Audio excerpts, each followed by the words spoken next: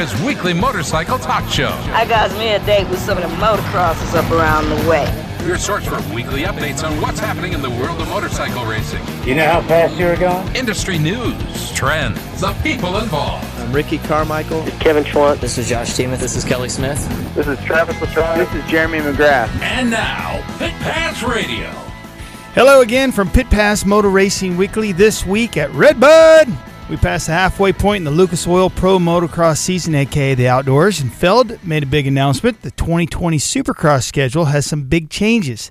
Most notably, Vegas is not the last round. Actually, Vegas is the penultimate round, with Salt Lake City hosting the finale. St. Louis is back on the schedule. That's good news for us Midwesterners. But it's a bit odd, however, that it will be round 2 right after A1 in Anaheim. That's a lot of traveling. So the round 3 is back, and Angel Stadium for round 3. And I'm kind of reeling on. I'm scratching my head on this one. It's a lot of expense crossing the country for the teams, and I'm going to bet that I'm not the only one wondering why this happens. So we're going to invite the good folks at Feld in an upcoming program to talk about it, and they're always up for the call. So we'll get them on and in a future program. I'm Tony Wink alongside PJ Dorn and Mark Bunnell in studio. A big get well goes out to Scott Casper as he takes the weekend off. He is in the hospital, actually. He had some kind of an infection in his throat from a dental surgery. So I talked to him. He was completely looped out today on... Get well, Scotty. Yeah, he said get well, Scott. Other contributors include Ed Kuhlenkamp, Chris Bishop, and Tom Halverson. Jack and Leanne DeLeon are producing this program as we speak. PJ, we had the MotoGP. It was in Sachsenring, Germany, and some big news from the reigning champ Johnny Raycamp in the World Superbike. Absolutely. From the Sachsenring, more of the same, if you will. Marc Marquez continues to pull away in points. Vinales put in a good fight, but it was pretty clear Marquez had the race covered, with Cal Crutchlow coming home third. Marquez stretches his lead over Andrea Dovizioso to 58 points and spreading. World Superbike, as it were, at Donington, big news. Johnny Ray does the triple and takes over the points lead after a very interesting first half of the season, wherein Alvaro Bautista on the factory Ducati really looked strong from jump this season. All of a sudden, Mr. Consistency, the reigning world champ, it's worth mentioning, comes back and takes the points lead. We've got a battle. It's going to go all the way to the end of the season. And upcoming, this next race will be this weekend, Moto America and World Superbike combined out at Laguna Seca, so we're going to have answers. Awesome. All right. On the show today, we've got some up-and-coming road racers, as well as a very well-seasoned road racer, Roger Lee Hayden, and also Kyle Cunningham and Zach Osborne. Jack, if you will, please, let's bring up our first guest, Rockstar Energy Husqvarna Factory Racing Team. He sat out this past weekend with a shoulder injury. Zach Osborne joins us. Hey, Zach, how's it going? Not bad, man. You? We're good here. We're kind of bummed for you, though. You had to sit out at Redbud. Talk about your shoulder injury.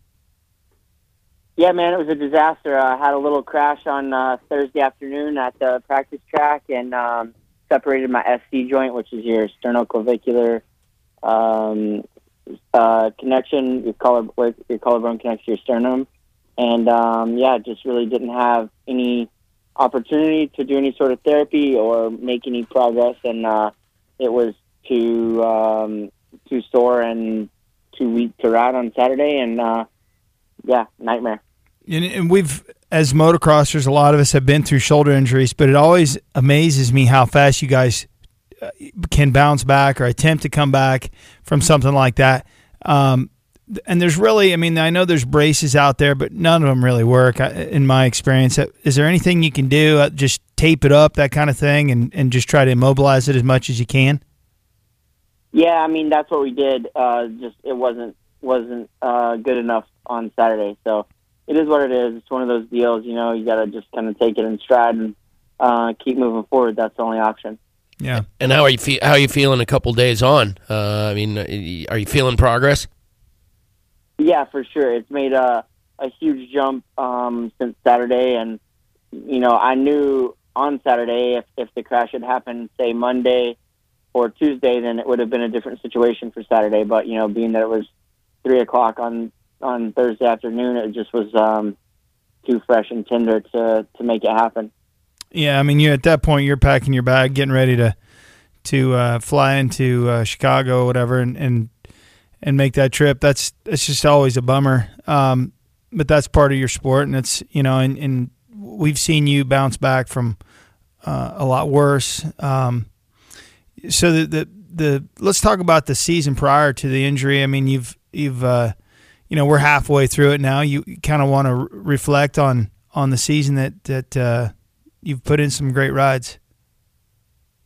Yeah, I mean, it's been awesome up to this point. I was not out of the top 5 in a single moto to the point that I had to miss a race. And, obviously I won a moto the weekend before at Southwick, and it was just, going really well. So it's a huge bummer to have this injury, but at the same time, we just have to keep pressing. What do you think about the competition this year? I mean, we talk about that, and we always talk about how it seems like the level of competition rises every single year. And, we've got obviously Eli and everybody out there is extremely fast. What are your thoughts? Do you think they continue to get faster and faster? And where do you see it? At what point can we just go, all right, the talent is going to plateau at some point in the United States for a while? Man, I don't know. There's an extremely fast, extremely deep group of guys at the moment. The front 6 or 7 have been really, really fast, and I don't see a plateau. As long as there's people that are pressing the issue at the front and striving for more, there's always going to be progression. So for me, it's just it's a very unique and very let's say just awesome time to be a fan of the sport. It's just high level, and there's no other way to put it, really. It really is, and we've been fans since childhood, and I really think that it's hard to pick one guy ever. That's, like obviously, there's been times when Villapoto, we knew he was going to win, or even Dungey or Stewart or whatever over the years. And, way back in like McGrath and that right now though, I know Tomac's doing well and he won this past weekend, but I wouldn't bet against any of you top 5 guys, it's, or even top 6 guys, I should say. Do you agree with that? I mean, it seems like it's anybody's race at this point. For sure. I mean, there's so many guys, like we said, it's just on such a high level and can really win from a good start. That's one of the big keys right now that is probably overlooked, is the start is so key. There's not many times where anyone has come from worse than, say, 3rd or 4th this year to win a moto. You can't start 10th and win motos at the moment just because the level's so high and there's just no separation from person to person. At the front, it's just it's a really tough time. So when you have a weekend like you unfortunately did this past weekend, do you did you stick around for the entire event, or do you head home and try and get healthy? That's clearly going to be a concern. Or do you stick around the race and try and contribute in some way for the team? Or I'm just curious. No, I stayed until about 2:00 and kind of hung out, did a little bit of TV stuff before I left, and then I caught my flight from South Bend at 4 and got home later that night to start with the rehab and therapy on Sunday. So kind of saved me a day, if you will. It doesn't seem like much, but over the course of a couple weeks, it can really make a difference. When I have an injury, my rehab involves Ben and Jerry's or some sort of ice cream. Is that part of your program or not? Definitely not. It's actually a time of starvation to try to keep the weight down and just not add any extra stress to the body and help it as much as I can to heal. So Ben and Jerry's would be nice, but not part of the program. How many calories do you take in when you're on the gas and you're riding a ton? I'm sure you got it. I'm sure your guy's got it down to a science. I know he does. I mean, we've talked about it. We've had him on the show. What's your calorie intake on a regular riding day? Man, I would say somewhere between 3,000 and 3,500 on a normal day. Rest days are obviously a little bit less than that, but I gain weight super easy, and I have to be pretty cautious with overeating and whatnot. So for me, it's just the minimum that I can possibly sustain what I'm doing on. That is a way of life that only racers really get to know about. It can't be fun having to do that year round, essentially, because you really don't have time off, do you? No, there's not much time off, to be honest. I mean, this year, I hope to be on the team for the Motocross of Nations, and that's in the end of September, so that's a whole nother month out of the season, and then Monster Cup, 2 weeks later, and there's not much time, like you said. It's pretty wide open. There's sure been a lot of people critical of Team USA, and you know what I'm talking about. There's too much focus on Supercross, and we've lost our edge as a country. We being you guys, and it's easy for us to say we when we're sitting here on our butts watching. But how do you answer to that to people that have that opinion and think that Team USA goes into it and maybe doesn't have the shot that they used to have? Man, there's so many factors to winning the race, and I get it. We did it for a long time very well, but yeah, it's at a time now, like we were saying a minute ago, with not only is the front level high here, it's high everywhere, and I think that's something that's changed over the past couple years. Maybe the Euros weren't quite as fast as what we were raw speed-wise, and we've always been able to get it done. But the last few years, man, they've really stepped it up. You can see the racing in the GPs is incredible, and I just think that people underestimate, A, the other riders and countries, B, the amount of strategy and luck, if you will. Maybe not luck, just things going the way that you need them to go, and just the overall gist of the race is not very simple. It seems simple on paper, but when you have guys on, 3 guys on a team that are as good as the guys are now, it's a tough race to win. Yeah, and do you think that so you don't think that it has to do with the fact that you guys as pros spend so much time racing Supercross? Yes and no, but I don't really. I mean, in my opinion, my sole opinion, the biggest factor is that the race is so far from the end of our season. I think that's the biggest thing. They're racing the whole time, and most people would think, oh, that gives our guys a chance to recover or whatever. But the whole time that we're racing, they're racing, we're training, but it's just not quite the intensity. It's yes. just it's almost like trying to come back from injury.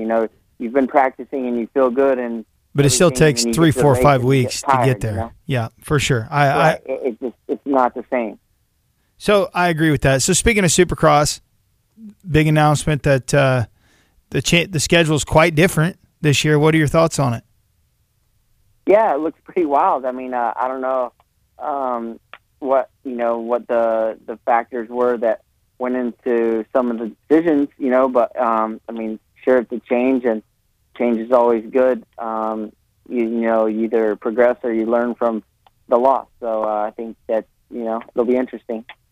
Yeah, I think it will too. And the one that's the biggest shock is that the fact that we're not racing in Vegas the last race. That's kind of a surprise. And then so no parties after the Vegas race. That's for the riders. That's kind of a bummer. That's going to be a different deal. And then the fact that St. Louis is round 2 for you guys in the 450 class. That's pretty wild. It's a lot of travel for teams, and not to mention that January 11th the weather sucks in St. Louis. I mean, it could be decent, but it's odds are it won't be. Well, it's typically odds are it's going to be cold and miserable in there, and we have had it's been towards the end of the season typically where the weather can hopefully cooperate a little bit more, but it was an ice skating rink on January 11th this year. I remember. So it's I thought the St. Louis thing was quite strange. Like I said, you never really know the factors that go into that sort of stuff. I know it's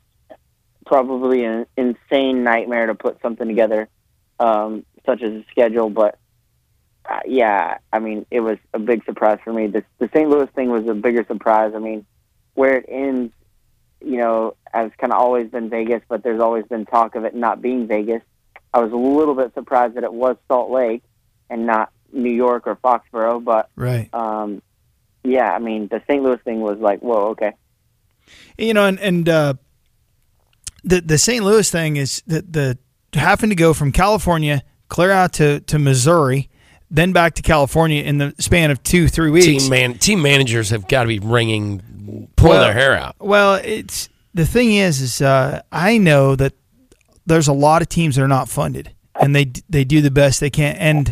And I know that there's some higher level teams, or at least they are higher level, that aren't funded right now. And there's some teams that are broke and they're going racing. This is only making it worse. It's substantially. It's not helping. Yeah. So it'll be interesting, but whatever. Like you say, Zach, Feld had a reason why they did it rather than just they're not doing it just to do it. So, right. Yeah. So what else is up? Anything good? Just healing up? Nothing new, man.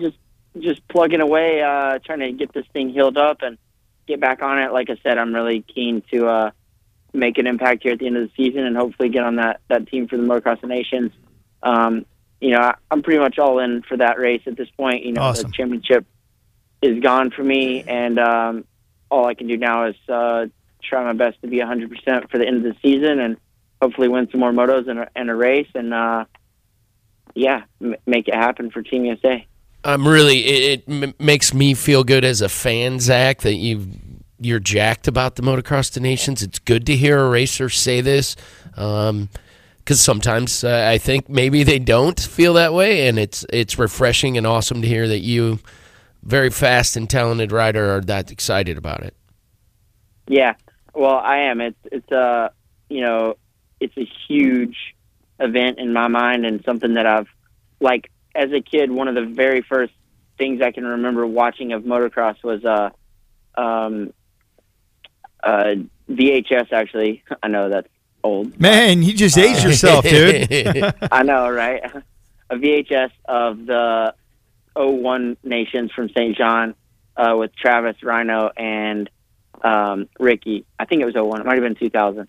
But it was like 90 minutes. It was all three motos, and that I was just like, man, that was probably one of my first dreams as a kid in the sport, was to be on the team, because I always felt like if you had good enough success during the season to make the team, then you were doing something. So that's always just been something that I've wanted to do. It was something that I always really, really wanted to do when I was racing in Europe, but never made the selection. And when I had the chance to go to Matterley and represent, and now I'm in a position, especially a couple of weeks ago, I was in a position to get picked again. So I really just hope I can make it happen.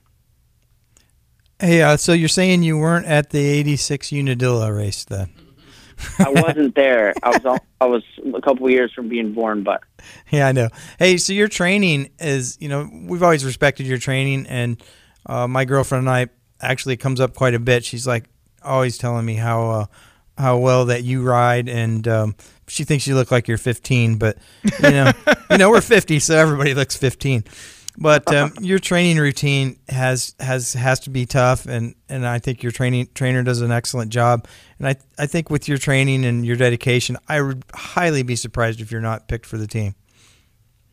Thank you. I appreciate that. I actually, I don't remember if it was last fall or the fall before, but myself and one of my friends went to a movie, and the lady carded us both for an R movie, which was 17. And I was like, yes. I'm sorry, but I'm closer to 30 than 17. And she was like, I don't care. Let me see your ID. So she ended up carding us both. It was funny. You have to take your folks in there. That's high praise right there. That's funny. Hey, man. I remember the day I turned 18. When I was a kid, I always liked to buy a lottery ticket, scratch off. And when I turned 18, I went to buy one because, that was the day, I was like, rock up and buy a lottery ticket, and they were going to card me, and I was going to be like, yeah, I'm 18, what's up? And they didn't card me, and I was devastated. Like, then you're mad because you didn't. Yeah, it always works out. Next chance, the voting booth. All right, Zach Osborne, it's always fun having you on. We appreciate it, and we'll look forward to seeing you racing at Millville. Awesome. Sounds good. Thanks, guys. All right, we're going to take a break. On the other side, we have Kyle Cunningham. This is Pit Pass. Stay tuned. Hey, this is Ken Roxa. You're listening to Pit Pass Radio. Hey everybody, it's Scott Casper from Pit Pass Radio. V-Rubber offers a whole range of performance motocross and off-road tires, starting with the VRM 229 for hard-pack supercross settings and the VRM 300. It's designed for intermediate soil conditions. The most popular tire is the VRM 140. It's designed for soft to intermediate environments. All knob tires are available in the most popular motocross and off-road sizes as well. The VRM 308R Trials is the perfect choice for real technical conditions, and it's now available in a new 4-stroke model for racing or recreation riding big 4 strokes. The newest addition is the V-Line Do-All VRM 340, a heavy-duty off-road tire that is DOT approved. Most of the tires are available in the new slow rebound tacky compound for extremely technical environments. It's V-Rubber and the tacky tires, the choice of Sherco off-road. Racers say when using a tacky, it's almost like cheating. It's V-Rubber.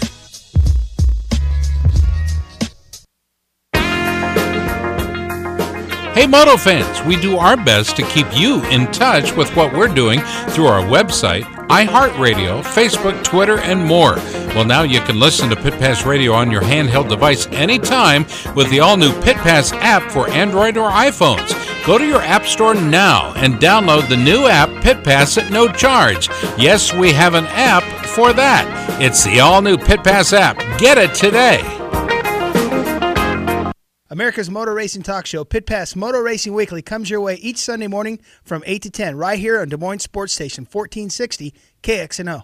This is 1460 KXNO. Passionate about riding motorcycles off-road and on? Well, visit Hicklam Power Sports in Grimes, Iowa, and see the full line of 2017 Yamaha Dual Sports. From the simple-to-ride electric start TW200 to the nimble lightweight XT250 to the racing-derived performance of the WR250R, Yamaha has your ride. Visit Hicklam Power Sports in Grimes, Iowa today. Yamaha, the first name in dual sports. Hicklam Power Sports in Grimes. Dress properly for your ride with a helmet, eye protection, long sleeves, long pants, gloves, and boots. Don't drink and ride. It's illegal and dangerous. Hello again, everybody. It's Scott Casper for Jack De Leon Construction. You've got projects that need to be done. Basement, refinish, kitchen, bathrooms. How about this? Need more room? Call Jack De Leon Construction. They've been serving Iowa for nearly 70 years. Right now, you can finish your basement before April 30th. Spend at least $25,000. I'm going to get you a 55-inch flat screen TV. Call Jack De Leon Construction Incorporated, serving Iowa since 1946. Call them, 321-5225. 321-5225. It's Jack De Leon Construction. This is Geraldo Ferracci, and we're on Pit-Pass Radio. And thank you for listening.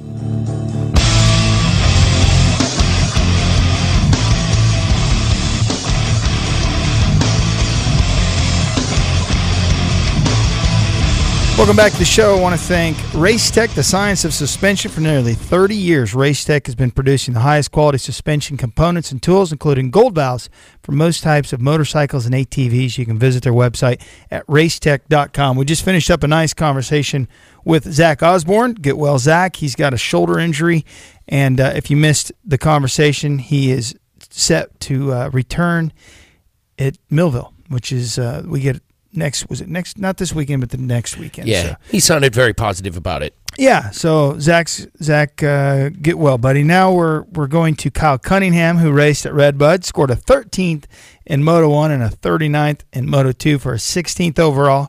We have not seen Kyle race since Vegas, so I think Jack is efforting to reconnect with him. I was just talking to him. Oh, you know what I did? I hung up on him.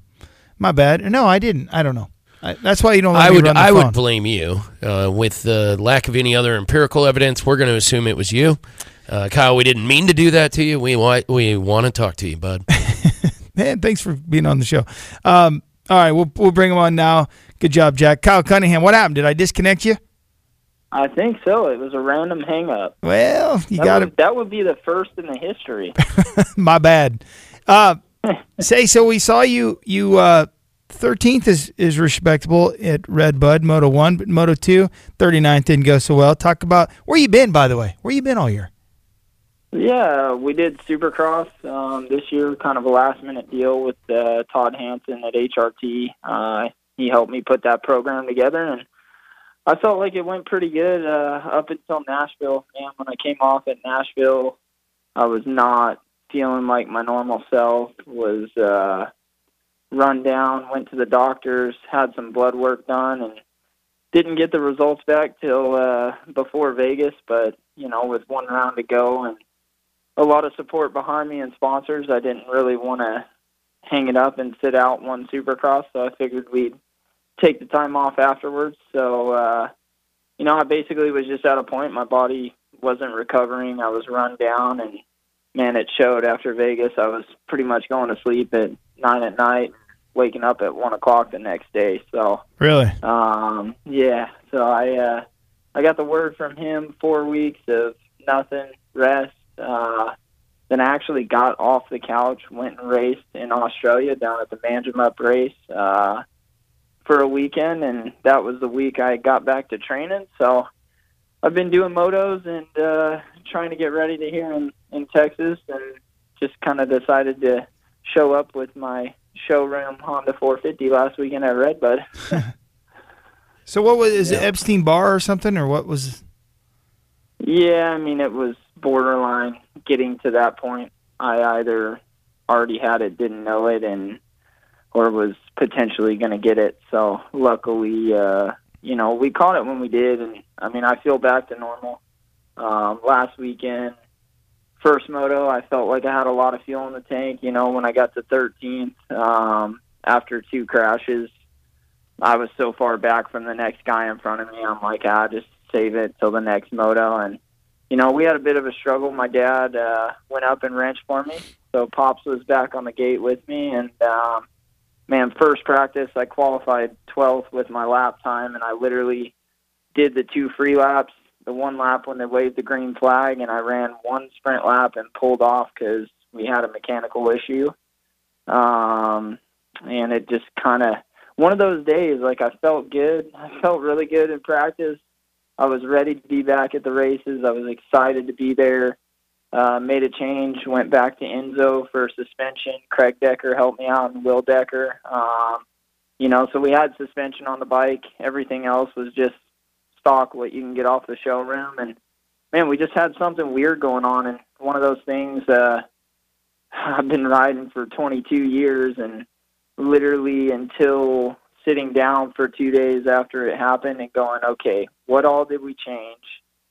What never fixed it? What was the only thing we didn't change? So I think we have a good idea. We're in the process of tearing that motor down, just one of those fluke things. And, it happened the first practice, happened the second practice, happened, the first moto to the point, 4 laps in, I couldn't even jump the leap unless I hit the turn perfect. So, just one of those crazy things that happens in racing. And, other than that, the Honda 450, I love it. It's been great. I've been having fun being back on the bike and was excited to be back at the races last weekend.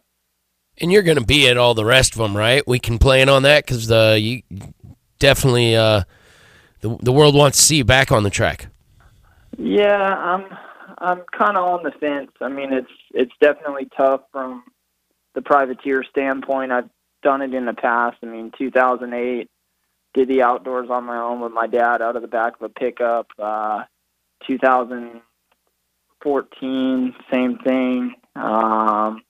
2015, same thing. A couple times I had some help from Ted Parks over at TPJ. But, man, like, really trying to have all the stuff you need, it's like I almost need my own trailer there. So, I've been working on some things for next year is what I'm trying to focus on. Depending what happens, there's not many jobs out there right now. So I've been working on a few things and maybe a possibility of continuing, what I did this year with a little better effort. But, as of right now, I'm signed up for Millville. I'm going to show up. There's no way I'm not showing up after 13:39 and, 3 times on the ground that that wasn't the goal, and it's definitely doesn't show how I've been feeling on the bike. So we've actually got some new suspension stuff to try this week, and I got my entry in for Millville, so we're going to show up there. I highly doubt. I love Washougal, but I can't justify the trek all the way out there to turn around and get a week off and then head to Unadilla. So my tentative plan at this moment is Millville and then potentially the last 3 rounds. Well, you run straight up to 35 and you're there, right, from Millville? Yeah, and I love the track. I mean, I've had some good races there, and I've always had fun racing there. And I'll tell you guys, that's the toughest thing when I had the blood work done and I'm sitting here, I'm not broken. You know, it's not like I can't use my arm or use my leg. I'm kind of twiddling my thumbs going, okay, we'll sit and watch the races. And, you know, I'm not at that point where I'm ready to be sitting around and not being there, giving as much effort as I can. So that's why we decided to show up at Redbud. And, you know, I mean, there was a little flash there and, you know, then some bad luck. But, you know, I'm excited for Millville. And like I said, hopefully, you know, the last swing of those 3 rounds, I could stay up on the East Coast and not really have to do much traveling, so it would make sense. The thing that bugs me is when a Kyle Cunningham says there's no jobs out there, you know, it's a bit disheartening. It is, and then, you know, and I do want to make a comment that how special is that for you when your dad is there helping again and on the line. I mean, are you guys at each other's throat ever, or what's that situation like? No, he's pretty mellow. He's kind of the guy that's always, you know, as long as I give it 100% and don't quit, he doesn't care. And, you know, that was the toughest thing last weekend when we had the bike issue, you know, in the last moto and pulling off. I mean, if there's one thing I don't ever want to do, it's pull off the track. But I already had, you know, some issues here with Prax bike and just couldn't afford to you know, blow up a motor if it's getting too hot. But, you know, that's how it goes, and that's how it is. It's racing. We all know that. And I felt more bad than anything because my dad at the end of the day was like, oh, I should have tried to change more stuff. And that was the simplest thing I could tell him. I'm like, hey, dude, like, I've been racing 22 years, and normally I'm pretty good with knowing what's going on. And I was like, I couldn't even have told you what the problem was. We tried. Every single thing we had to change in that trailer got swapped on the bike before every time I went out. So there wasn't one time we were going up to the starting gate. So what is losing power or? Yeah, just like 3-4 laps in. And, you know, like I said, I still haven't figured out what exactly was going on. But in the same turn, too, it's just one of those fluke things. I mean, I've got 30-40 hours on, you know, my stock practice bike and no issues. So it's just one of those things that happens and was kind of out of our control. And I mean, we were scrambling a little bit with the last minute doing Redbud thing anyways. So, I mean, if anything, we weren't, you know, completely prepared, but hey, we tried our best and we tried to fix the problem as many times as we could. And we just didn't get it sorted in time, but, you know, you live and learn from it. We'll be more prepared when we show up at Millville. So I ride the 450 Honda too, and I've got 18s. I've got a batch of them. And recently I've had a problem with them getting hot. But I run Evans coolant so it doesn't boil out. But they will run to full meltdown. I can melt an engine and if I don't run Evans, it blows the coolant out. So it's something, I don't know if it's something similar to what you're experiencing, but and the guy that helps me with some of my stuff, I think he's got it figured out. But it's interesting that you're going through some of that. I mean, you're saying it's getting hot, so I wonder if there's something up to it. I don't even know if it's so much hot. I mean, I know everybody, obviously, as much as we all ride, everyone has different issues at certain times. I mean, I've been doing 35s here at home in Texas, 95-degree weather, 90% humidity. That sounds fun. And have had no issues with the practice bike getting hot. So, we haven't really had that problem. And like I said, I love the bike. The bike's awesome. We just, I don't think it's anything to do with the Honda. I think it's just more we had one of those fluke things. And, honestly, I basically took a brand new bike off the showroom, threw suspension, triple clamps on it, wheels, a chain and a sprocket, and we showed up and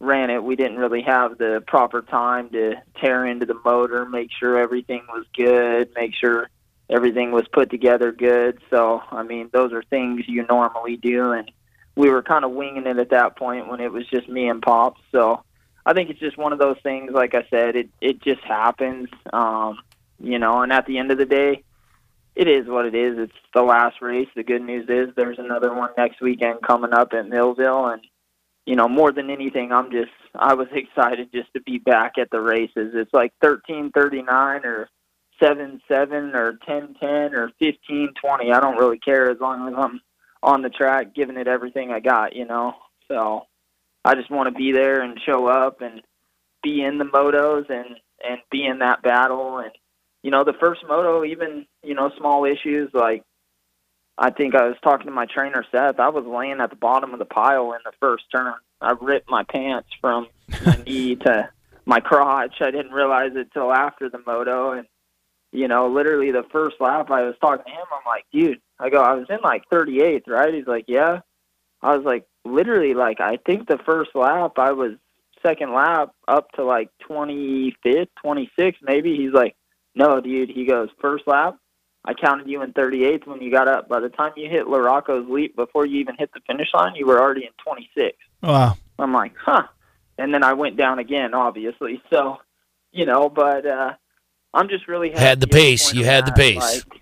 Yeah, my speed's good. The speed's been there, and if you're not crashing, you're not trying, I guess. So, I was just more happy with my body felt good. My fitness felt good. We took the proper steps to take the time and ease back into the training and ease back into the motos. And, I felt more like myself. That was the frustrating thing. The last two Supercrosses, honestly, 10 laps in, halfway into the moto, I was sitting there going, dude, what's wrong? I'm just stuck. I can't push. I was just stuck at that pace. So, to feel like I'm back to where I need to be and feel 100% in that sense, now we just have some things to work on. We didn't even get to test suspension before we went up there, so my testing was kind of going to the race, and I got a good feel for that, and we were able to make some changes that I picked up today, and then we're going to get to trying it and try and get it dialed in with the weekend off and be a little more prepared when we show up for Millville. Well, we look forward to seeing you up there, bud. Yeah, I appreciate it. I'm excited to be back. Kyle Cunningham, back at it. Yes, sir. All right, Jack, I know we got to take a break. Kyle, good luck. Who do you want to say thanks to for helping you go racing? Honestly, I just want to say thanks to Todd Hansen. He's been a huge part this year in helping up to step up and put this program together. Obviously, my dad for helping me get to these outdoors that we're going to do. Honda's been on board helping out this year. Joe and everyone over there, they've been super cool, and there was even some feedback and help this weekend when we were having some problems at the race. So those guys, 100%. And just all the sponsors that were involved for Supercross this year that stayed on board to do these select outdoors. I know everybody wanted me there at all of them. So just to stay on board and keep working, and hopefully we can keep this ball rolling and go into next year 450 Supercross. Awesome. All right, we're going to take a break now. That was Kyle Cunningham. I want to thank Wiseco Performance Products, carrying a full line of forged pistons, precision forged clutch baskets, clutch hubs, crankshafts forged, connecting rods, valves, and more for just about any motorcycle, ATV, snowmobile, personal watercraft, outboard, marine, and automobile on the planet. For one name, one solution, visit wiseco.com. We'll be right back. Hi, this is Chris Carr, multi-year flat track racer, former World Land Speed record holder. You're listening to Pit Pass Radio. With no speed limits, no tickets, and no left-turning minivans, Track Addicts Track Days allows you to experience the performance of your sport bike in a safe and fun environment. Track Addicts Track Days offers a variety of programs ranging from their new rider school to their advanced group sessions for experienced track riders. Get all the details at trackaddicts.com. That's trackaddix.com. Or call Ducati Omaha at 402-408-4400. Learn to ride your sport bike the way it was meant to be ridden with Track Addicts Track Days. With the tremendous amount of horsepower and torque created by modern dirt bikes, today's racewear must withstand tremendous forces. It must breathe well, be lightweight and protective, yet still durable. Fly Racing created its Evolution 2.0 racewear to fulfill these requirements. Evolution 2.0 features the industry's first BOA closure system race pant designed to provide custom comfort, smooth, even closure, no pressure points, and simple one-handed adjustment. Add to that the Evolution 2.0 ProFit Advanced Ventilation Jersey and Premium Race Glove, and you have Generation Next racewear, built to withstand the extreme conditions created by the modern dirt bike. For more information, visit flyracing.com. It's much more than a piston company. Wiseco now offers a full line of quality performance products, including forged pistons, precision forged clutch baskets and hubs, crankshafts, camshafts, forged connecting rods and valves. At Wiseco, we offer accessories for just about any motorcycle, ATV, snowmobile, personal watercraft, outboard marine engine, or automobile on the market today. After 70 years in the business, Wiseco has established a great reputation as a brand that can be trusted to deliver high-quality performance products for power sports enthusiasts and professionals. Wiseco. America's motor racing talk show, Pit Pass Motor Racing Weekly, comes your way each Sunday morning from 8 to 10 right here on Des Moines Sports Station, 1460 KXNO. Des Moines Sports Station, 1460 KXNO. The Yamaha YZF R3 Sport Bike at Hicklin Power Sports and Grimes is the most exciting and affordable way ever to join the exclusive world of Yamaha R-Series Superbike performance. It features a potent fuel-injected 321cc liquid-cooled parallel twin engine for great acceleration, a slim, lightweight chassis for sporty, agile handling, a low seat height to get both your feet firmly on the ground for added confidence, plus legendary Yamaha Superbike styling guaranteed to turn heads, all at a super value. No wonder Cycle World calls it a bargain, and RevZilla hails it the new king of the hill when it comes to entry-level lightweight sport bikes. Visit Hicklin Power Sports and Grimes today to see the incredible Yamaha R3. And for more information, visit YamahaMotorsports.com. Dress properly for your ride with a helmet, eye protection, long-sleeve shirt, long pants, gloves, and boots. Do not drink and ride. It's illegal and dangerous. The point is good. Drink Swell Vodka, proudly and carefully distilled and filtered in Iowa. Like Swell Vodka on Facebook. Find Swell at fine stores that sell spirits. Hi, this is Dean Wilson, number 15. You're listening to Pit Pass Radio.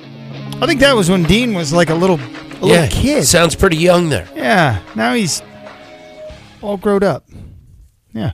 All right, big thanks to Zach Osborne and Kyle Cunningham. Zach is efforting to reach our next guest, but I do want to talk about this new schedule announcement with Feld. They the Supercross schedule, big changes. Vegas is not the finale. It's actually the penultimate round. Salt Lake City is going to be hosting the finale, and St. Louis is back on the schedule, but it's round 2. A lot of mileage there, Mark. Yeah, I just was running the numbers on it. It's 20,155 miles, just city to city. And there's a couple of stints in here, like San Diego to Tampa, 2,500 miles almost. And then this is the one I don't quite get. Detroit to Salt Lake City to Denver, back to Foxborough, Massachusetts, which is about as far away from Las Vegas as you can get in the United States. And then back to Las Vegas. That's just kind of, it seems like they're trying to, like you said, I guess that's an oil change between a couple of those rounds. Maybe they're being sponsored by the oil industry. Gas industries helping them out with their scheduling. CarX might be sponsoring for some oil changes. So, I don't know. What's the mileage? What's the biggest run?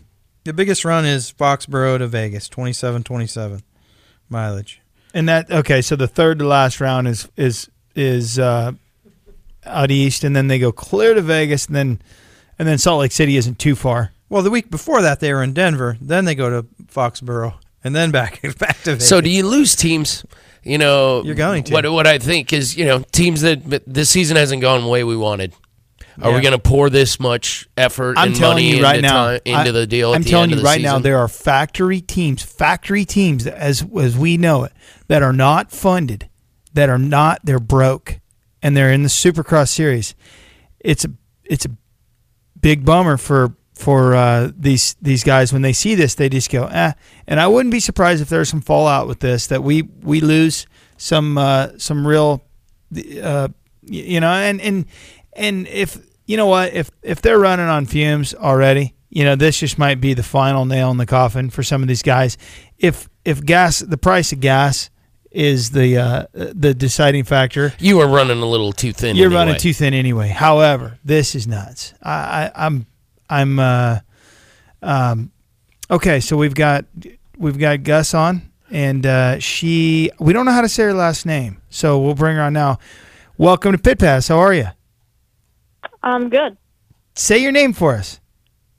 Gus Rodio. Rodio. Okay, All just right.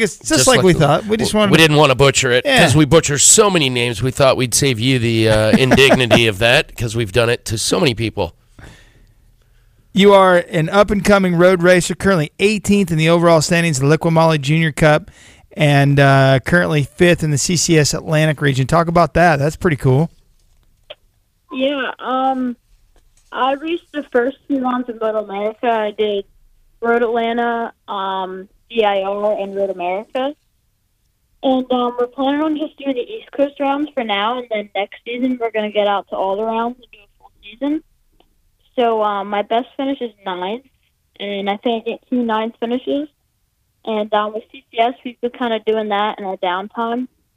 And I've been racing against the SV 650s, and I've been learning a lot from them. And running up with those guys is pretty quick. That is impressive as an SV 650 rider and former racer.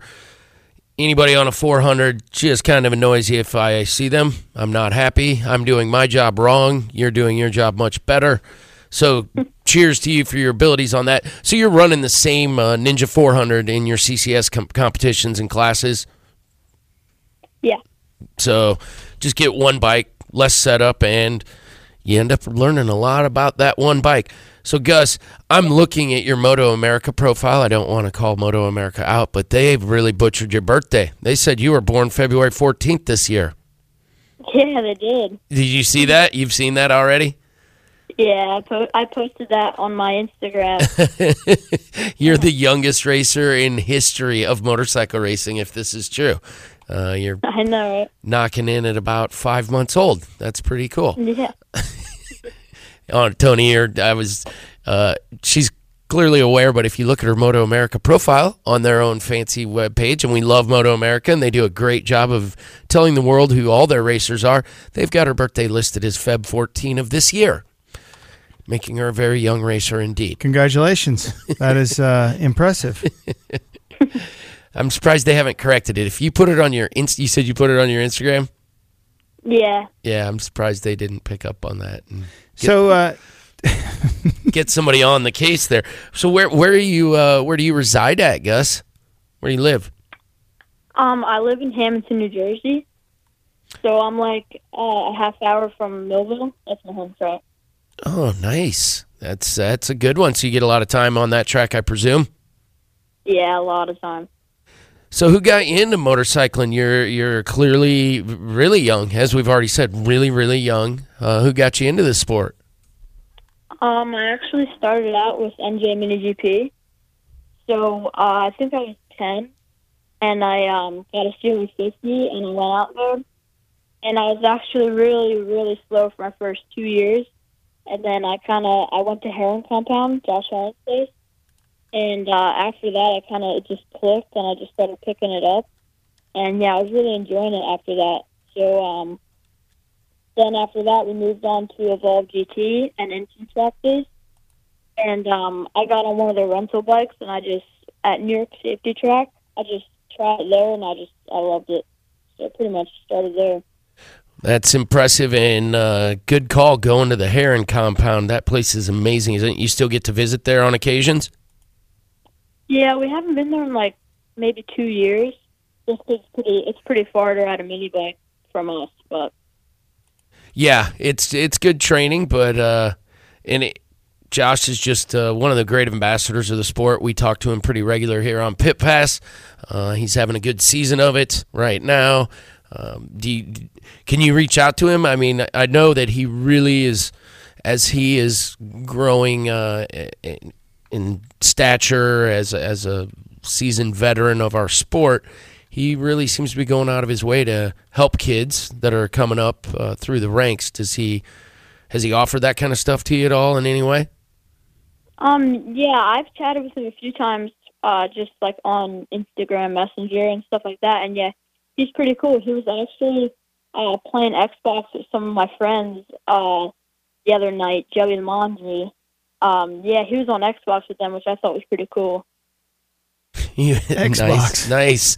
Yeah. That is cool. So when's your next race? Clearly, you're not going. You said your next race is going to be just the East Coast stuff? Yeah, so my next race will be Pittsburgh. PIR, that's a nice place. And you got CCS races throughout the season? Yeah, I can't do the next CCS race though because it's a week before Moto America and I can't be on the track. So I'll miss that race, but I'll be at pretty much all the rest of them. That's cool. Are you leading any of the? I assume like most amateur or most CCS racers, same as any amateur road racer, you run multiple classes on any given weekend. It's not just one that you're running in, right? Yeah, I run. They have a weekend called Twin Sprints, and I end up running like 14 races a weekend. Holy yeah, smokes. that's a lot of racing. Do you even go through? So I'm curious. Do you go through a set of tires? Because the lightweight bikes are notoriously easy on tires, and someone your age, probably very small in stature, you're easy on tires. Can you make a weekend with tires, or do you have to do a swap? If it's a Twin Sprints weekend, then yeah, probably 2 sets of tires, like one a day. But no, if like last weekend was just 1 set of tires, so. Yeah, that was pretty much it. If you put on a new set in the beginning of the weekend, they should last you the whole weekend. Yes, and that is right there is the answer for a lot of track day people. You want to go do a track day and not break the bank? Get yourself a lightweight bike because you can make a set of tires last for. You're going real fast. A day in your life is probably a whole season in most guys' lives when you're racing 14 races, certainly. On any given weekend. So is your dad working with you on the track? Who do you have doing your wrenching and stuff? Yeah, so at CCS, pretty much my dad. We don't make like a lot of major changes, but in the Moto America paddock, we have Frank Angel and Artie Meeker. So yeah, it's pretty cool to have them. They're like pretty experienced, so they know like what we have to do and all that stuff. So they help out a lot. You do any dirt track or anything like that, or any kind of training like that? Yeah, every time there's a NJ MotoGP race, I usually will go to that, and I'll ride my Honda CRF 150R. Sweet. And yeah, it's pretty cool. Yeah, dirt track obviously is great training. All the a lot of racers have come from dirt track or use it. I mean, We've got Roger Hayden on next, and the Haydens are no strangers to dirt track and that sort of thing. So that's awesome. Who do you want to thank for helping you go racing? For sure, Cathedral Event Center, Bell Helmets, 4SR, 4 Street Racing, Spellcaster Productions. Obviously, my dad, my mom, my family. Posh. I'm actually sitting in his house right now. Yeah, pretty much my whole pit crew. Frank Angel, Artie Meeker, my grandparents. Trying to think. IMR Racing. They do all the tuning and everything on my bike, so that's pretty cool. And we have this software so he can work on my the data from my bike actually from his shop, and we're in the paddock at Moto America, wherever. So. It's pretty cool. Awesome. Guys, thanks. Yep. I didn't mean to cut you off. Go ahead. I just be more Motul. Their software device is really cool. Yeah, and that's pretty much it. Evolve GC track days and N2 track days. They get me a lot of track time, so it's pretty cool. All right. Well, we wish you the best and invite you to come back on. Cool. Thank you. All right. We're going to, I know I'm sorry we had to cut short, but Jack, I know we're going to take a short break, right? And to the top of the hour. We got it. Oh, now we don't have to take a break. See how we change things up. PJ, we touched on it a little bit. The race in Germany. It was quite the deal. Talk about that. It was Marc Marquez. Really, in my estimation, the middle of this season is starting to look like the Marc that we've seen every other season recently. It seems like he's got the bit between his teeth now and really pouring it on. He's done this in so many seasons that we kind of grow to expect it. Once he really gets happy with the way things are going, he just pushes everybody and to the point of breaking. There are guys that are stepping up and certainly capable of racing with him, but no one's consistently getting in front of him and making any headway in the points. So he's got a 58-point lead right at the midway of the season, and that's a lot of points when you're talking about Marc Marquez, barring an injury, which you don't expect, but certainly can happen. Marc Marquez seems to be the guy who always manages to come away unscathed. He's no stranger to going down. The guy puts it into the sand regularly. Right. Regularly. He saves crashes all the time. He's just that good. So that said, I hope somebody steps up to his level. Vinales is coming on form. He had a pretty rough start, I feel like, to the season, and Vinales is starting to become a little more consistent. Interesting news, Marco Limandri will be retiring this year too. I didn't mention that earlier, but that's kind of big news. He's a big name, been in our sport, road racing for a long, long time. But we kind of expected that, didn't we? Yeah, he's no spring chicken. He old turkey. Yep, exactly chicken. Right. I was at a sushi place in he old turkey. Yeah, I was at a sushi place in New York. We were living in an arena cross. It was like we were doing arena cross. I was team manager or something, and this lady says, "Me no spring chicken, me old turkey." It was the most hilarious thing. Awesome. And Billy Whitley was there, and I saw Billy down at a race earlier this year, and he brought it up. It was so funny. So, all right, we're going to. That's hour number one. We've got Roger Hayden and another up-and-coming racer for hour number two. We hope you can join us. And in studio, it's myself, Tony Wink, PJ Dorn, and Mark Bunnell, the quiet one tonight for some reason. But we will be right back. We appreciate you listening. Stay tuned. There's more.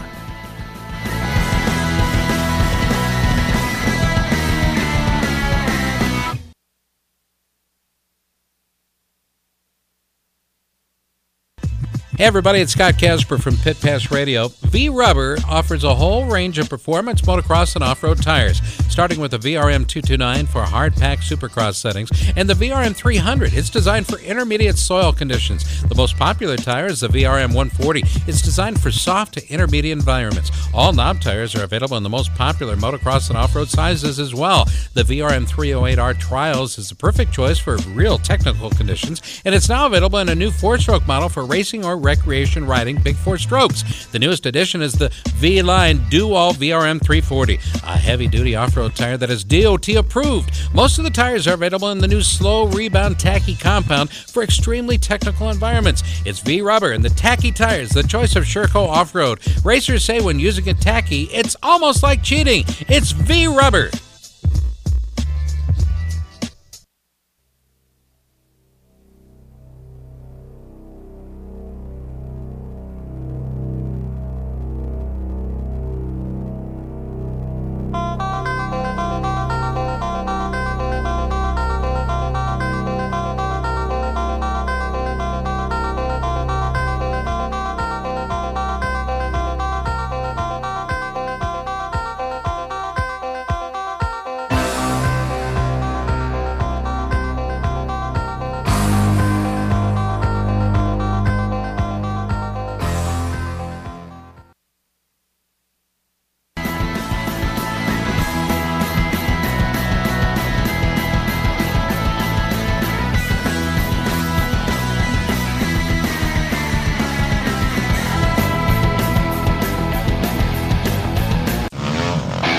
Pass Radio, America's weekly motorcycle talk show. I got me a date with some of the motocrossers up around the way.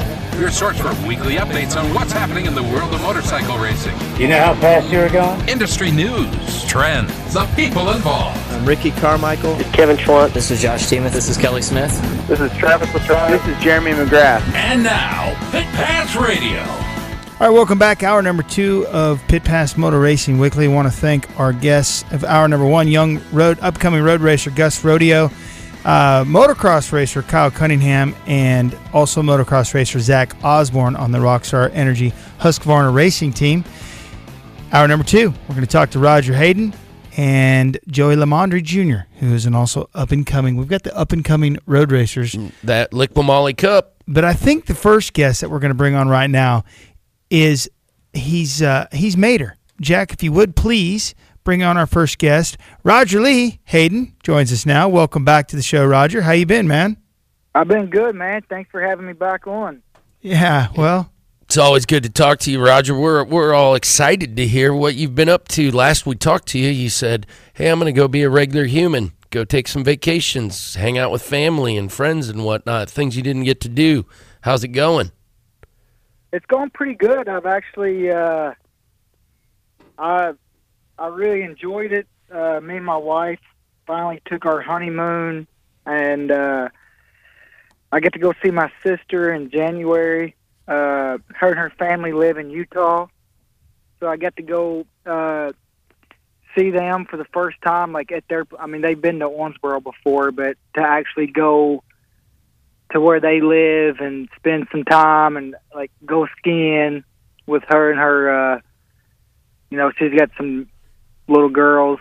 So, that was a lot of fun. And, besides that, man, really just kind of almost the same stuff. We had a dinner for Nikki's Memorial Foundation, beginning of June, which we kind of planned it up a little bit late and kind of took a lot of work. We did it ourselves, so it felt really cool to be part of that and actually be able to do my part. Where before it was always, focused on racing and training, and everybody else picked up the slack, my sisters and family and all that. So that was fun, and it actually went way better than expected. So that was cool, and I've been to a Moto America race, and I've actually now did a couple pro flat track races. So staying busy, but still not the kind of more relaxed, not quite the grind, I guess you would say. Yeah, well, welcome to the world of not having to train every day and watch every bite. Are you picking up a couple of LBs and enjoying some real food? A little bit, but actually I've stayed the same size because I still train a lot. And to be honest, I did, when the season first ended, put on a little bit of weight, not much, maybe 5 pounds. But I just didn't exercise a lot. Just didn't really feel that good, and I got really strong on my bicycle, and I just don't really want to lose that because I still like to compete, and I still like to ride with the boys. And it's now that I'm 36, it's a lot easier to lose it than it is to gain it back. Heard that, brother. Yeah, your neighborhood's full of fast kids. They seem to follow you guys around. So, yeah, there's no shortage of guys who would love to say they kicked your butt out back, I bet. Yeah, for sure. So it's been, I'd say right now I'm probably the same size as I was when I raced. So, but still, I mean, definitely the diet's a lot more relaxed. And some days, if I don't want to go ride my bicycle, I don't, but I still do. I still put in close to probably 150 miles, give or take, a week. Wow. And also, earlier this season, you did some commentary on the Moto America live feed, which was very good, I thought. Is that something you'd like to do more of? I think you had some pretty good insight there. Yeah, I would definitely like to do a lot more of that. I had a lot of fun doing it. It's definitely a lot harder than it looks, and it was actually kind of funny. The first session I did was the first time I met Robbie Floyd, and we had to sit down beside each other, and there was like a 25-minute red flag that we had to, fill the airtime right there. Fill the airtime right there. So it was fun. I enjoyed it. I'm going to be doing the one at Pittsburgh, so coming up in a couple months. I'm looking forward to that, and that's something that I've liked and would like to do. Would like to do more than even that I'm doing now. So we'll see what happens. I got a lot of positive feedback from a lot of people about how well I did, and it's always, I guess, cool listening to somebody that's been there and done it, I guess. Yeah, I think it'd be awesome. You mentioned you went to some flat tracks. Were you just spectating at those, or did you get to do some similar type duties at flat tracks? Because I think you'd be a great commentator for that series as well. And it's the coverage they've had this year has been spectacular. I'm a huge fan of flat track, as we all know. Yeah, and I raced at Lexington, and then I raced at the National at Laconia short track. Oh, yeah. So, I missed the main at Lexington by one spot, and then I got 8th at the Laconia short track a few weeks ago. So, didn't go too bad. So they asked me JD will be missing this weekend because he's going to be at Laguna Seca. So they asked me to fill in again. So, it's pretty fun, to be honest. I got a lot to learn. Those guys are super fast, but it's the team that Tommy's the team manager for. So, we just had a lot of fun with it. Did you have any time on that Yamaha before you went out there? I did 2 laps at some track by my house. Full prep is what you're saying then. That makes your results all the more impressive, Roger. Clearly you've still got all kinds of fast in you. I'm curious, if you're going to put the gear on and you're going to drive to the track, I don't care if it's across the street, and you throw your leg over the bike, why only 2 laps? Because it started raining. Oh, crap. That's the only answer. That's the only one. So you're looking at radar on your phone and you're hustling. You're like, all right, we got to get this in, got to get this in. We started probably 20 minutes early and told the guy don't water the track anymore, because, you knew that rain was coming and just wanted to at least, do, I might have got 5 laps in total, but it was a dust bowl because, if he would have watered it and I had to wait 20 minutes, I wouldn't have got any laps. So at least I got to go and did a couple starts, and then, we had one of those good old southern rain showers come in, and it was just a flood came down. Yeah, downpour. That stinks. And the bike has been killing it. It looks like it is very competitive. Is that your sense of the bike? Yeah, it's definitely competitive, and the team is working really hard. I know they a couple of tracks I think they've struggled with whenever it's a groove and it's really slick to get the thing to hook up. So I haven't really experienced that yet because the short track that I went to was sand and like really deep. So this weekend I think will be a groove. So I'll get to see that's the tracks that they have typically struggled at. But yeah, they're doing okay. JD won a TT, but I think they know that they have a little.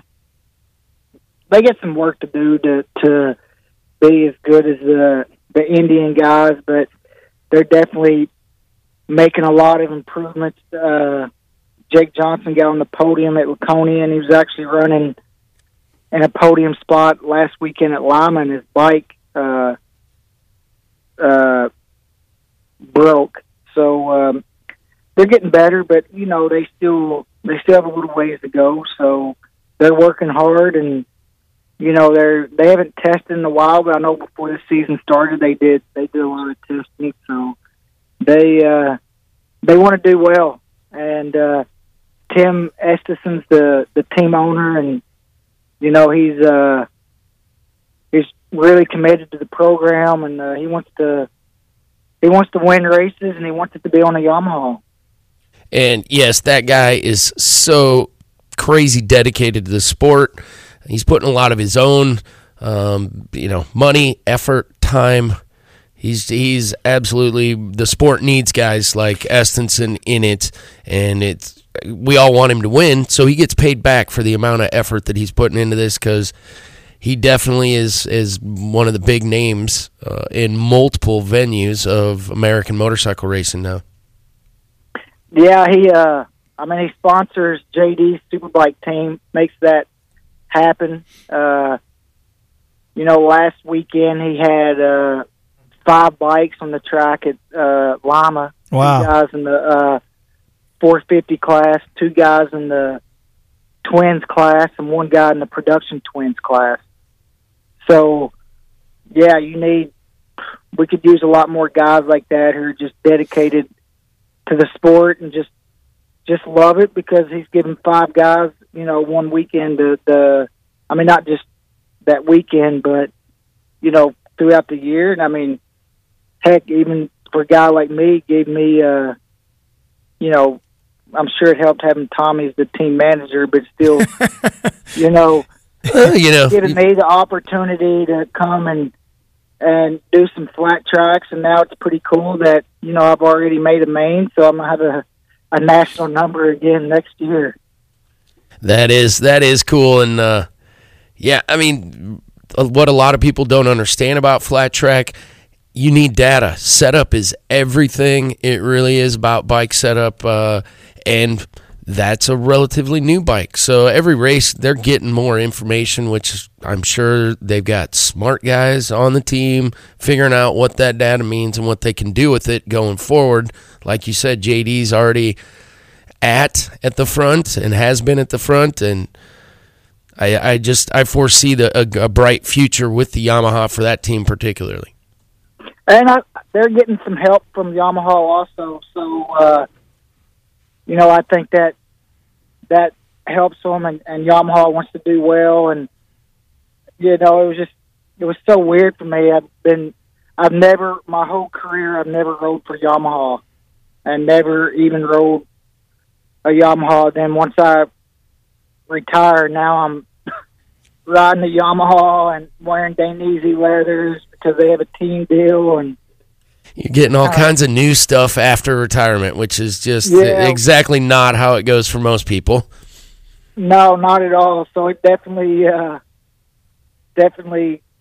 but it's definitely fun, and it's different, but also, like you said, it's a relatively new bike. Not a lot of guys run it, so they're learning as they go, and every weekend's a learning experience. And the thing that it's hard to do mid-season if you figure out, we need something new. Well, you have to get it made, and then their race weekends are 2 5-lap practices and 2 5-lap qualifiers, and then you got to line up to try to qualify for the main. So you don't really have time on the race weekend to be experiment. Yes. It needs to be done at home in the shop, and again, Estenson's he's there. That team is the team that's capable of doing it for sure, and they definitely have the desire. They show us that in so many ways, and that's cool that they got you out there. Because again, I think when you're done racing, you'd be great in that booth too. Also, I have definitely thought about announcing for that as well if the opportunity came up. If I wasn't racing, but right now I'm kind of having fun learning the ropes of the flat track, and now I really want to do the TTs. I want to do Black Hills, the one in Sturgis, and also I really want to do Peoria as well. Just the history, and I just think for me, using a front brake, and it has right-handers as well as going left. I think it would, actually I know it would suit me a lot better than, just your normal flat track that guys go to all the time. But I'm not sure if that'll work out because JD will be back for those 2 races, so those might not get to happen. But I know I'll do some more races throughout the year. So I'm excited about it, and just gives me something to look forward to, and a new challenge. And I'm not gone all week. I leave Friday morning, I get back Sunday morning, so it's not. It's just a short trip, so it's kind of exactly what I want. So JD's doing a wild card this weekend at Laguna. Is that right? No, there's it's Moto America. Yeah, but he's also doing the 2 World Superbike, actually 3 World Superbike races. They had Yeah. So you've done a few different wild card one-off rides as well as a season in World Super. Do you got any advice that you're offering up for old JD? But not a ton. We just talked about his training some because he's going to be on the bike so much. He's got 5 races this weekend, so that's a lot of track time. And it's a lot of recovery. Yeah, he's going to be burning the fuel. So, and JD likes to train really hard. So, we talked a lot about making sure you don't show up tired. Tired with your, I don't know, we call it your tank empty, because you got to have some in reserve. Because if you show up depleted, and then you're going to just get more depleted as the weekend goes. And when we rode our dirt bikes, the last couple of weeks, he's really shortened his time in between his rides. Yeah. So the recovery is not as long, and so I know he's really excited. He knows it's going to be a tough challenge, but I think it's really cool to see an American out there. Yeah, hopefully he shows him some tail light for everybody. We're all hoping. Yeah, I hope so. And he's had some really good rides this year. I know there's a few things here and there they struggle with the bike that I think they were going to try to get sorted out before this weekend. But it'd be great to see if he couldn't try to sneak in the top 10 one race. I know it's kind of what he would like to do is get a top 10, but who knows how difficult it is. But at the same time, he's the guy that's up for the job just because he is in such good shape, and he rides so many different brands of bikes. He's flat tracks, he rides dirt bikes, and this week he's got to switch from Pirellis to Dunlop. Yeah, that's a big change for a rider too. I know you've had to do that at various points in your career, and it's not to be underestimated, right? I mean, it's a notable difference as a top-level rider. You can really tell, right? I mean, that it's a completely different thing. Especially not only is he's switching tires, but he's doing it during the weekend, switching back and forth. It's not like, okay, Friday I get used to the Pirellis. Well, you keep jumping back and forth. So you have to remember what tires you're on and what their characteristics are, how they like to be ridden. I remember one year doing the MotoGP race, and I did the 600 race the same weekend. And just trying to remember the gear ratios on 2 bikes that was totally different was really hard. Yeah, it is interesting. Although, a flat tracker you would think is probably the guy who's best equipped to deal with. Okay, this feels different than it did 5 minutes ago. Even still, it'd be a nightmare to try to. Yeah, and I'm sure the setup has to change. He's using the same bike, right? Yeah, they have 2 bikes, and one of them I think they're going to set up with Pirellis, I'm not 100% sure. I think I asked him the other day. I think he told me that he has 2 bikes, and one of them he's going to use in World Superbike, and one he's going to use in Moto America, because both series has a 1 bike rule anyway. So that way, at least you're not changing your setup back. Yeah, gosh, because that would just be a nightmare for the team. Yeah, it would be terrible. Well, we wish him and you the best. Are you going to go? You're going to be out there watching, or no? You're riding. That's the whole deal. You get to ride that weekend. Yeah, no, I'll be in Weedsport, New York this weekend. So, which I wasn't going. I didn't have any obligations in Laguna anyway, so it kind of works out perfect that I get to go do a flat track race. Who goes up with you? You got? Is your wife going up with you? No, I'll just travel with me and Tommy. Will go up, and one of my buddies from home lives in Louisville now, and he's been helping the weekends I've been racing. He's been helping he used to work for me a lot whenever we were younger, and we'll all fly in at the same time. He will make our connectors meet. So since it's just one day, she'll just stay home. But she went to Lexington because we just drove there. So I'll just go up with Tommy and be a short, sweet trip, I hope. Well, hopefully you get some big points on the weekend. I'm looking forward to it. So you were talking briefly. You mentioned your brother's. There was an anniversary or something that just happened, and you were a little more involved than you had been in years past. His for Nikki's Memorial Foundation, we had a dinner for it, and we never put one on before. And his foundation is run through a company in Louisville, so there's a lot of rules and stuff and guidelines that you have to follow. And the reason another place does it is that way, we never see the money. So it's a third party that does it, but they have a lot of rules and stipulations that you got to get through. So it took a while to put it all together, but it was a great event. I don't think it could have went any better. We had somebody from the Hayden Home from Girls, which is being built here in Owensboro, which is going to help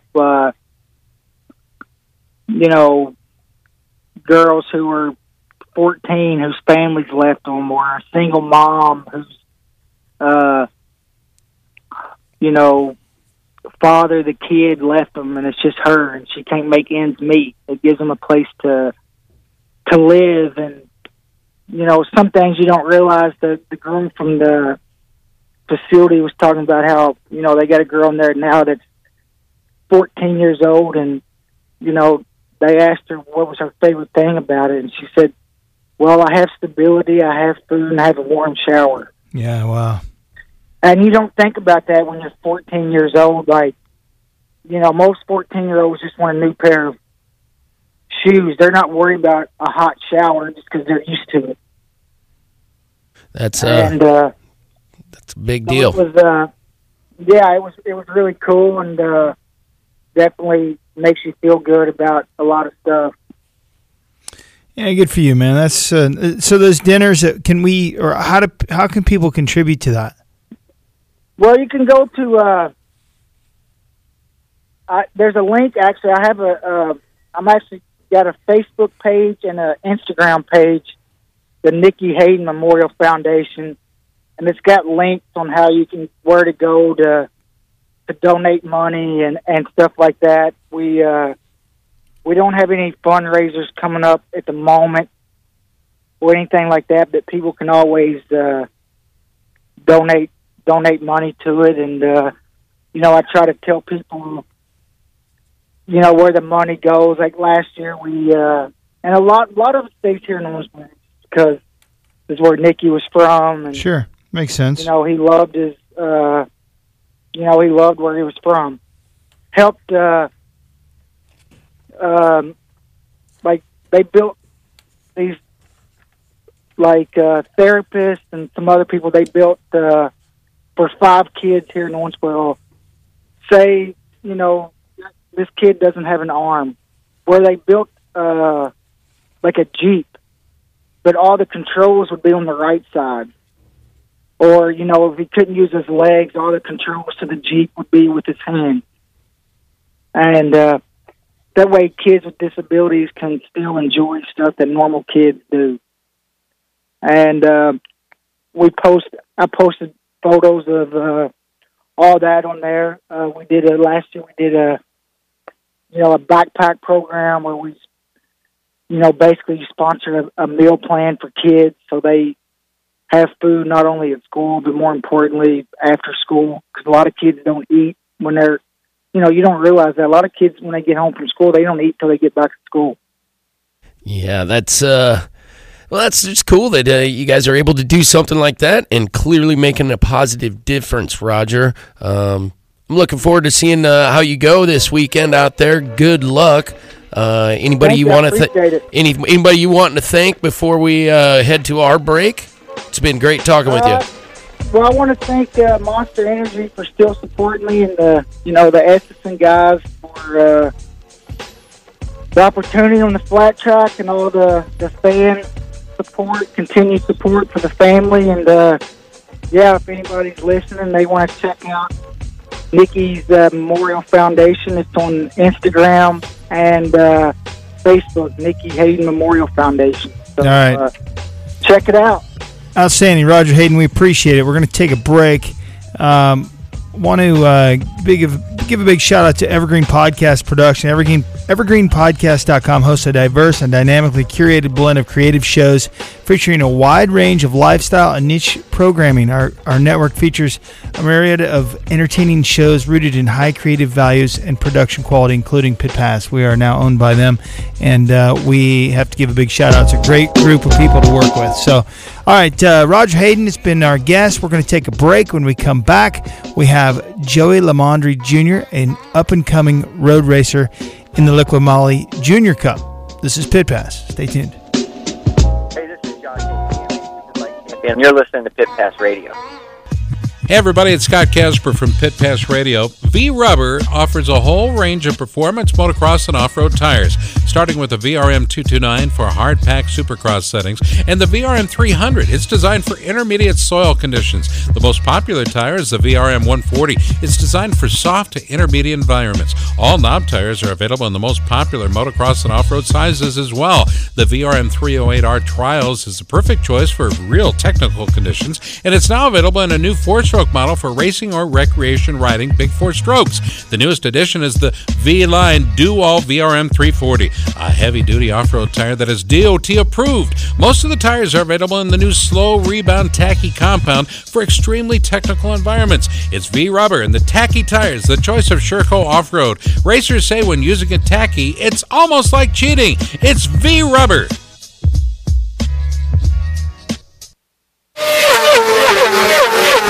With no speed limits, no tickets, and no left-turning minivans, Track Addicts Track Days allows you to experience the performance of your sport bike in a safe and fun environment. Track Addicts Track Days offers a variety of programs ranging from their new riders school to their advanced group sessions for experienced track riders. Get all the details at trackaddicts.com. That's trackaddix.com. Or call Ducati Omaha at 402-408-4400. Learn to ride your sport bike the way it was meant to be ridden with Track Addicts Track Days.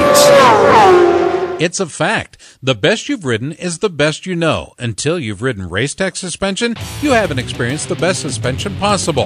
Racetech is the science of suspension for ATV and UTVs, motocross, freestyle and stunning, off-road, supermoto, road race, sport bikes, cruisers, touring and vintage bikes, as well as adventure riding.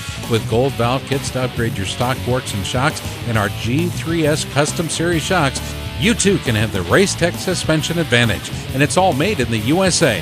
For more information about Racetech products and applications, visit our website at racetech.com. America's Motor Racing Talk Show, Pit Pass Motor Racing Weekly, comes your way each Sunday morning from 8 to 10, right here on Des Moines Sports Station, 1460 KXNO. This is 1460 KXNO. If you're passionate about riding motorcycles, both off-road and on, check out the full line of Yamaha dual sports at Hicklin Power Sports. The The Yamaha TW200 features Yamaha's famous reliability, electric start, an ultra-low seat, and comfortable fat tires, making it one of the industry's simplest to ride motorcycles. The Yamaha XT250 offers the same ultra-dependable, user-friendly performance, but in a more versatile, powerful, and lighter weight package. And for riders who like to take their fun off-road more than on, there's the high-performance, enduro-derived Yamaha WR250R, featuring long travel suspension and advanced high-end design. Whatever your budget or riding style, Yamaha has a dual sport model that's right for you. For more, visit YamahaMotorsports.com today. Then visit Hicklin Power Sports and Grimes to see the new 2017 models from Yamaha, the first name in dual sports. Dress properly for your ride with a helmet, eye protection, long sleeves, long pants, gloves, and boots. Do not drink and ride. It's illegal and dangerous. Don't wait another minute for that new dream home you've always wanted. I'm Tony Wink for Jack DeLeon Construction. For 66 years, the DeLeon family has been building custom homes, existing home remodeling, and adding on for customers across central Iowa. The DeLeons will offer you one-on-one attention that the big builders simply can't. They'll walk you through the process so you'll get the home that you want. Jack works well with your plans or can show you from his library of over 1,200 house plans and make your dreams a reality. Call the DeLeons at 515-321-5225. Tell them you heard about them on Pit Pass Radio and receive 5% off the price. Jack DeLeon Construction, serving Iowa since 1946. Hey, this is Ryan Dungy, and you're listening to Pit Pass Radio. All right, thanks very much, Ryan Dungy. It's good to hear from him, and congratulations again on his new baby. Joey Limandri Jr. joins us now, another young and up-and-comer, currently placed 17th in the overall standings of the Liqui-Moly Junior Cup, which has included a 5th-place finish at Round 4 at Road America. Limandri is also currently 7th in the CCS Atlantic Region Championship overall point standings. Joey, welcome to the show. Did I get it all right? Yes, you did. Well, congratulations to us. We didn't butcher it yet. Go ahead. Thank you guys for having me. Yeah, man, it's good to have you on. Let's talk a little bit, kind of catch everybody up to what your career as of current. So as of right now, I just got back. I'm recovering from an injury that happened 2 weeks ago. Had a pretty big get-off, broke my arm, so I haven't been able to make it for the last few rounds of CCS. And we have pit race coming up. We don't know if we're going to make it. We don't know if I'll be healed by then. But Jersey, if everything goes well, I'll definitely be at Jersey for Moto America. So that's our plan for the rest of the season so far. And your arm's currently broken then. Did you have to get plates or anything, or are you just letting it heal natural? We're just letting it heal naturally. Well, you're young, so you probably heal really shockingly fast, so a broken arm definitely heals. No tendon damage or any other issues beyond just the broken bone? Nope, just the bone. So you've had a pretty good run of it. We actually talked to one of your competitors earlier. We were talking to Gus Rodio, and was when I was looking that person up, I found you on the very same podium. So you guys compete not only in Moto America but also in your CCS races. Is that right? Yep, me and Gus we've been buddies for a long time, so we're always battling with each other, always pushing each other. And do you live in New Jersey as well? No, I do not. I live in Long Island, New York. Long Island. What part of Long Island? Garden City.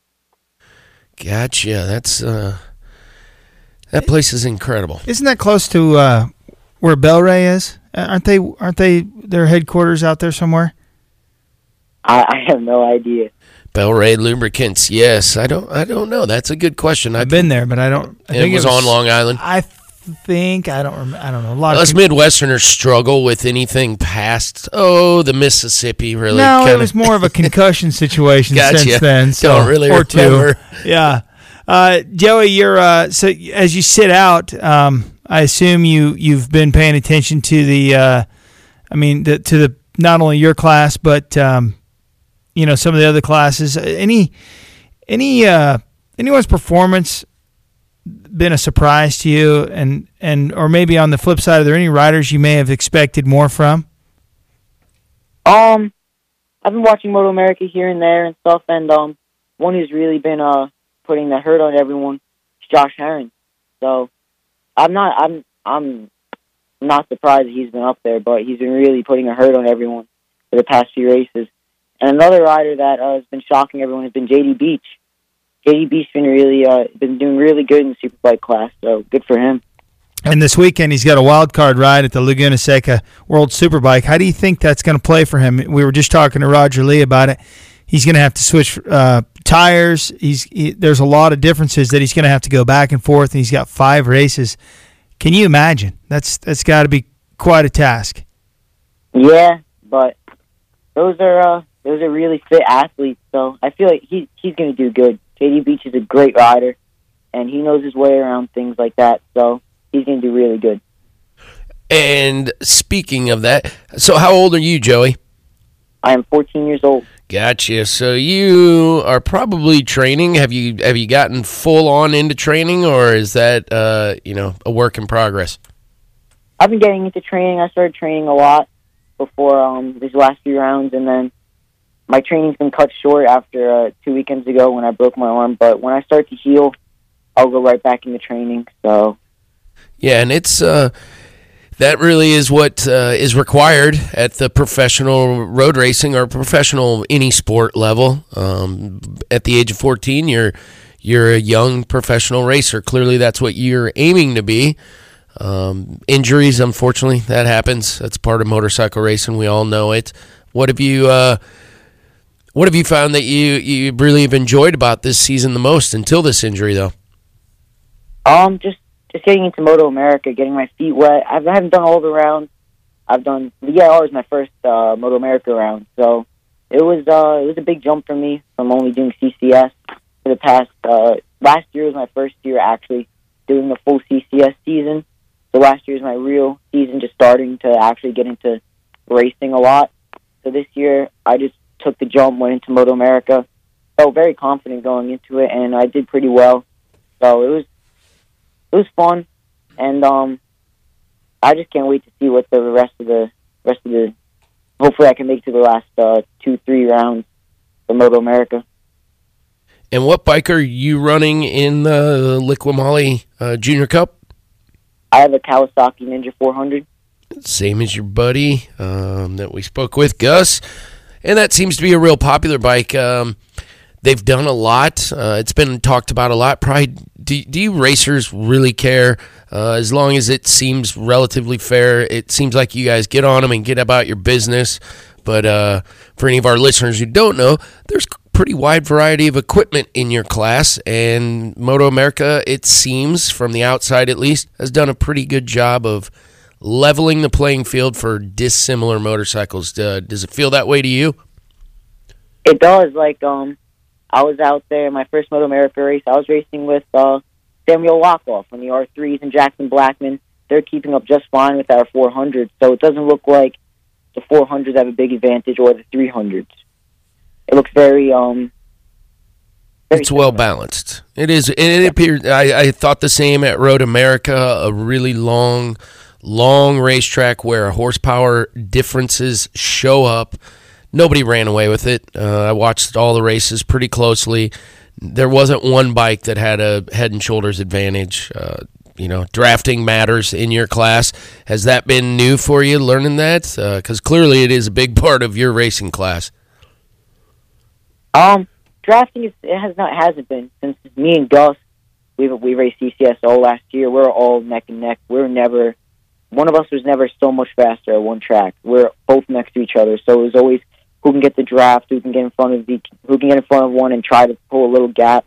So me and him have been working together a lot, and we really prepared ourselves for Moto America. We got used to battling, got used to drafting.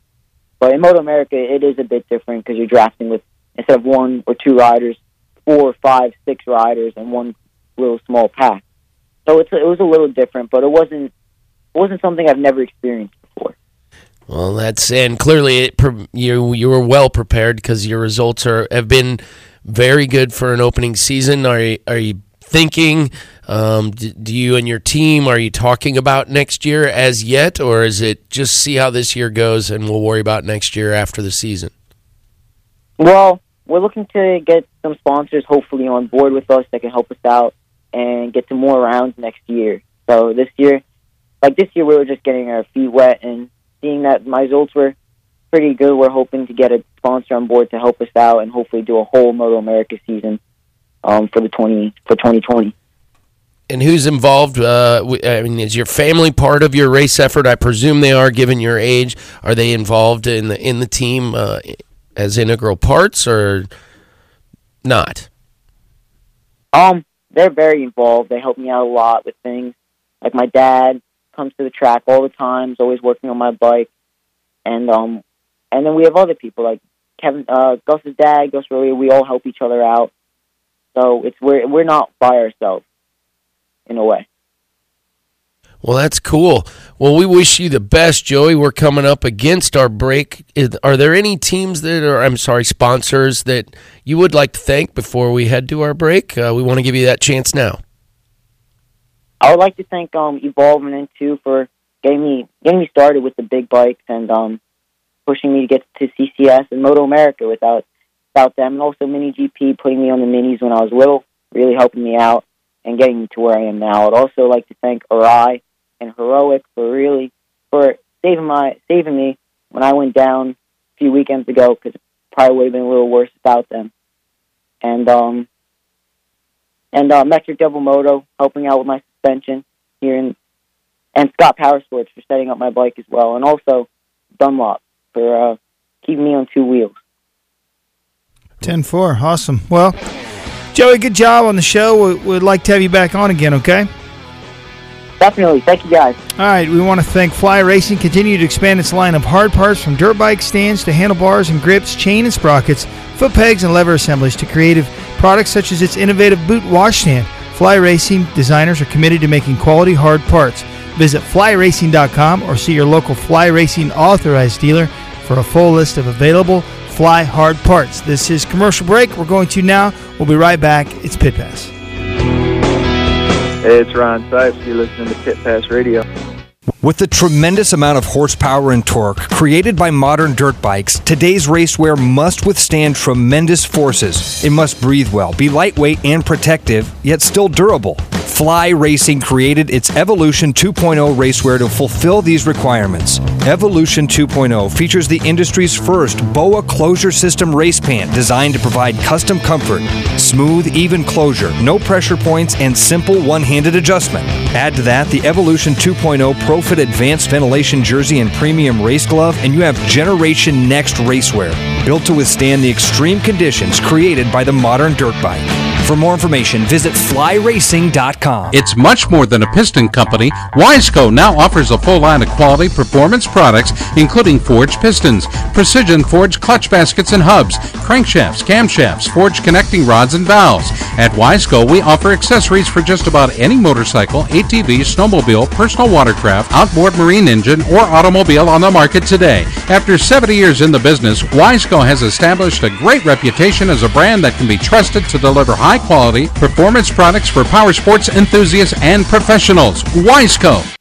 America's Motor Racing Talk Show, Pit Pass Motor Racing Weekly, comes your way each Sunday morning from 8 to 10 right here on Des Moines Sports Station, 1460 KXNO. Des Moines Sports Station, 1460 KXNO. If you're passionate about riding motorcycles both off-road and on, check out the full line of Yamaha dual sports at Hicklin Power Sports. The Yamaha TW200 features Yamaha's famous reliability, electric start, an ultra-low seat, and comfortable fat tires, making it one of the industry's simplest to ride motorcycles. The Yamaha XT250 offers the same ultra-dependable, user-friendly performance, but in a more versatile, powerful, and lighter weight package. And for riders who like to take their fun off-road more than on, there's the high-performance, enduro-derived Yamaha WR250R, featuring long travel suspension and advanced high-end design. Whatever your budget or riding style, Yamaha has a dual sport model that's right for you. For more, visit YamahaMotorsports.com today. Then visit Hicklin Power Sports and Grimes to see the new 2017 models from Yamaha, the first name in dual sports. Dress properly for your ride with a helmet, eye protection, long sleeves, long pants, gloves, and boots. Do not drink and ride. It's illegal and dangerous. Time out! Drink Swell Vodka, proudly and carefully distilled and filtered in Iowa. Find Swell Vodka in fine stores, restaurants, and bars near you. Like Swell on Facebook. Hey, this is Ricky Carmichael, the principal of the Ricky Carmichael University, and you're listening to Pit Pass Radio. Hey, I want to give a shout out to Thad Duvall, who's been on this program many, many times.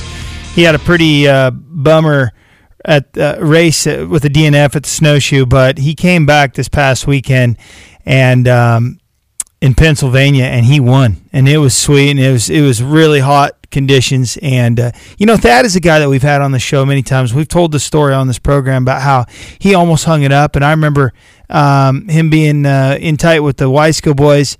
We've talked about it way back in my early years at Weisco. And he was a guy that was he kind of gained some weight. He wasn't really he just really couldn't find his place in motorcycle racing. And now look at him now. He's just killing it. So I couldn't be any happier for Thad. It's on the Rockstar Energy Husqvarna team. He's really come into his own. So I want to give him a big high five and applaud, because it's awesome to see that kind of story. And if you followed somebody as long as we have, you only know part of the story, but you know that they go through struggles like everybody, and to see a guy succeed and just put the work in year after year to finally, to be as successful as he is as a factory racer is really cool. So good job out of that Thad Duvall camp. We're proud of him. Mark, you were saying there's something about was there another Evel Knievel? Like Pastrana did a tribute thing when he jumped. Was there another one? I saw Vicky Golden on an Indian, but I don't know what it was. Yeah, it was supposed to be Axel Hodges doing a big jump, and then she did where she went through 13 sets of boards on fire over 600 feet. It was a pretty cool show, but I think one of the things for the industry, it was a long, drawn out process, because the main part of the show never happened because Hodges got hurt, and I think they should have had a backup plan personally, but I mean, not that you could do that same jump, but they had an hour-long filler going through Evel's jumps and everything, and that was pretty interesting. But the hour, maybe that was the backup plan. Yeah, well, that kind of was, but still, her hour and a half or hour, I think it was almost an hour and a half to get to where she actually rode through the 13 board. Did she jump, or did she just ride through them? Just kind of like you and I used to do back in the county fair show things, of just burning boards and you ride through them. Well, a couple things about your statement you just made. County fair days. Well, I did both when I similar. Worked for the Toyota Hollywood Stunt Show. I refused to do the burning board thing because I didn't want to be burned. I said, I'll do the biggest jump you asked me to do. Yeah. But I'm not going through fire, okay? And I ended up getting burned on the deal anyway, literally, from a big jump that we did. But we also, Mark, I wasn't at county fairs. We did it at state fairs. Oh, yeah. A little bigger arena, a little bigger. Well, step back to my day back in the 80s, let's say. Yeah. Late 70s, 80s. They used to call me the Flying Elvis, which because I did a very similar show to what you do. And a lot of times it would be back combined with the Joey Chitwood stunt show. I don't know if you guys remember that. I'm very familiar. So the show that I worked for was a spinoff of Joey Chitwood, and I believe Joey, they bought it off Joey or something. So of course I'm familiar with it. Yeah, so it was a similar thing, but I would dress like Elvis, and it was shortly after he died, actually. So it was pretty popular then, and I did the flame, jumping through the flame hoop, and we did the flame boards, but I think we only did 2 sets, maybe 3 a couple times, and I never was good at riding wheelies, and they always had a wheelie contest at it, so my gig was, okay, well, you go out and try to ride the wheelie contest, because I was the guy doing some of the jumps and stuff, and then they'd say, not like I needed help with it, but just loop it out. So that all the amateurs, because they'd let amateurs come out that were at the show and do it on their own bikes. Yeah. I think they signed a waiver back then, maybe not, but it was so fun watching all this happen. But do you guys know who Gary Wells was? No. He's the guy that was supposed to be on That's Incredible, Jumping Caesar's Palace. I remember, and he hit the wall when he landed. Oh. And almost killed him. And he claimed to this day, I kind of still know him because he grew up in my town where I grew up, kind of. He would come there in the summers because his parents were separated. But he came to one of those shows, and I knew it because I knew who he was.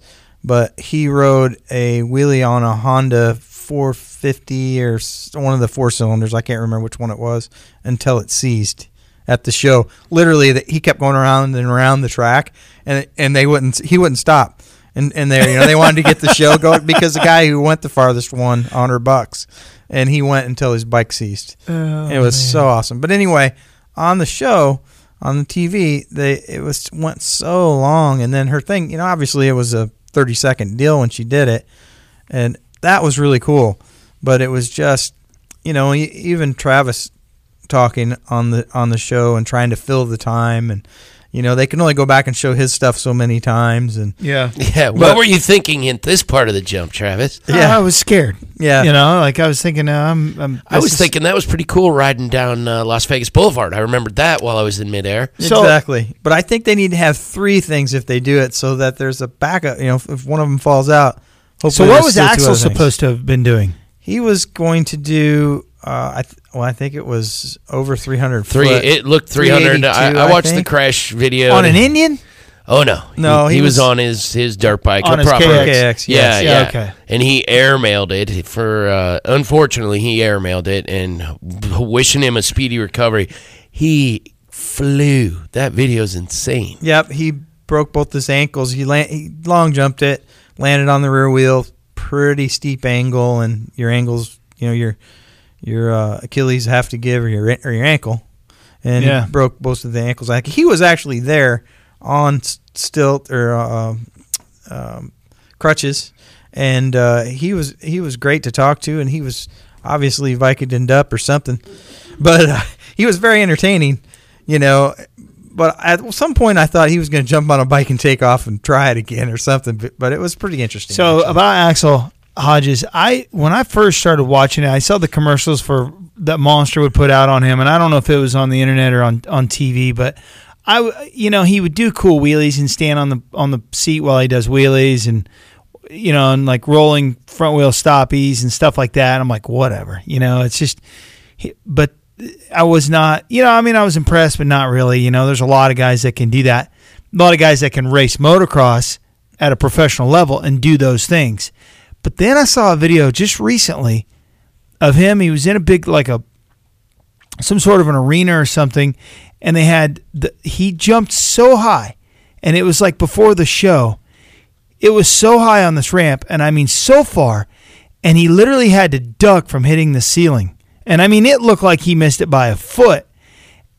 And after that, he was kind of like, oh, that was pretty close, and I couldn't, and it went viral, of course. Everybody's been seeing it. So when I saw him do that jump, he's legit. Moved up the ladder in your book. Oh, my word. That guy is not, he's on a different level than anybody that any of them other guys. So pretty impressive. So that's a pretty tall order, knowing how much you have been around Travis and the stuff he's done.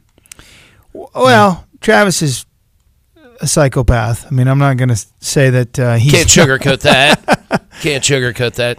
Hey, how about Eli Tomac? Another good weekend at Redbud with a 1-2 for overall. I know Marvin got him in that second moto, but he was only 7th place in the first moto. So it was Tomac. Jason Anderson is back on it. I kind of thought after he had a slow start after his Supercross, I kind of thought, I don't know if we're going to see Jason Anderson back at the level. Man, that kid is on the gas with a 2.4 second overall. Marvin Muskin was a 7.1. Cooper Webb, 3.5, and then a Ken Roxon with a 6.3. That was your top 5 in the 450 class at Redbud, and that was a great race. In the second, or in the 250 class, I should say. What are your thoughts on Adam Cianciarulo, where he was docked for exiting the track and staying on the gas? You guys all saw that, I'm sure. I did. I thought, I don't know. I think Cianciarulo's own comments about it when he was on camera were telling. He said, yeah, looking back at it, I think what they were talking about it might have been a little bit dicey. He admitted it, so clearly he concurred in some way, and it was good to see him take it absolutely professionally and get about his business. What'd you think, Mark? I kind of think, that rule has always been kind of ambiguous, the way it was written. And back when I was racing some of the pro type events, you had to actually re-enter in the same spot. And, so it made it very clear how we did it then, but I understand that they changed it for safety, but it's still kind of wishy-washy how it's written because, there's the whole, well, did he accelerate when he left the track or didn't he accelerate, and if you have to wheelie to go through a banner to get back on the track because they have banners all the way around the track, is that accelerating? There's just a lot of open stuff there. I wish they'd button that rule down. And they clearly have left it open for interpretation because he had multiple offs as well. There was only one apparently that they were talking about when they decided to penalize him. Well, he said multiple this season. 2 positions, yeah. In that race, he had multiples. Well, and this season too. I mean, It's not the first time we're talking about AC going off the track and should he have been penalized. But like you said, Mark, there's repeater banner on entire sections, and they don't. And it sure looks pretty, but if you get off the track, what are you supposed to do? I mean, are you supposed to tear into one of them, or are you supposed to turn around on the backside of a high speed jump? No, clearly not. That's not the thing to do. Should your race be over if you go off the track and just call it a day and be like, well, I that seems a bit much. It's going to happen. It happens. So I mean, we see it in road racing even where guys get off the track and they go through some rocks, and next thing you know, they're back on course and they're racing. And obviously, it cost them more time than it did AC in this situation. But I agree, Mark. I think that maybe there should be a little more clarity in the rule. So, congratulations to Dylan Ferrandis, though, with the 1-1. The French rider is on fire. So, incredible ride. Yes. All right. Big thanks to our guests. I want to thank Zach Osborne and Kyle Cunningham. Big thanks to Gus Rodio, Roger Hayden, and Joey Limandri Jr. That's been our show. We appreciate you listening. If you missed any part of it, you can go back. You can find us on pitpassmoto.com. There's an app in the App Store, depending on which device you're using, but we have an app that you can listen and at any time. Our show is available 24/7. I'm Tony Wink with PJ Doran, Mark Bonnell, and the De Leons. We thank you for listening. That's our show. We'll see you next week. Bye-bye. May I have your attention, please? Excuse me. Are you listening to me? Thank you. The preceding was an exclusive presentation of Pit Pass Motor Racing Weekly, a division of Pit Pass Radio LC. Any use of this copyrighted material without the express written consent of Pit Pass Radio LC is strictly prohibited.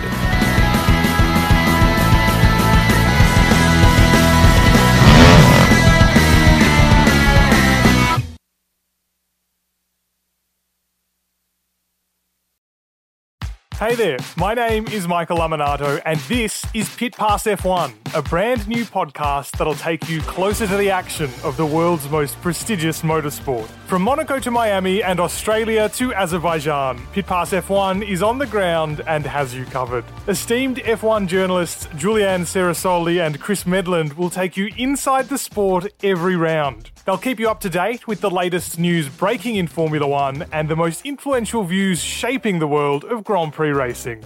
Every Friday, we'll be bringing you a track guide and race preview, and Chris and Ju will be in your feed every morning from Saturday through to Monday to keep you up to date on all the day's action on and off the track.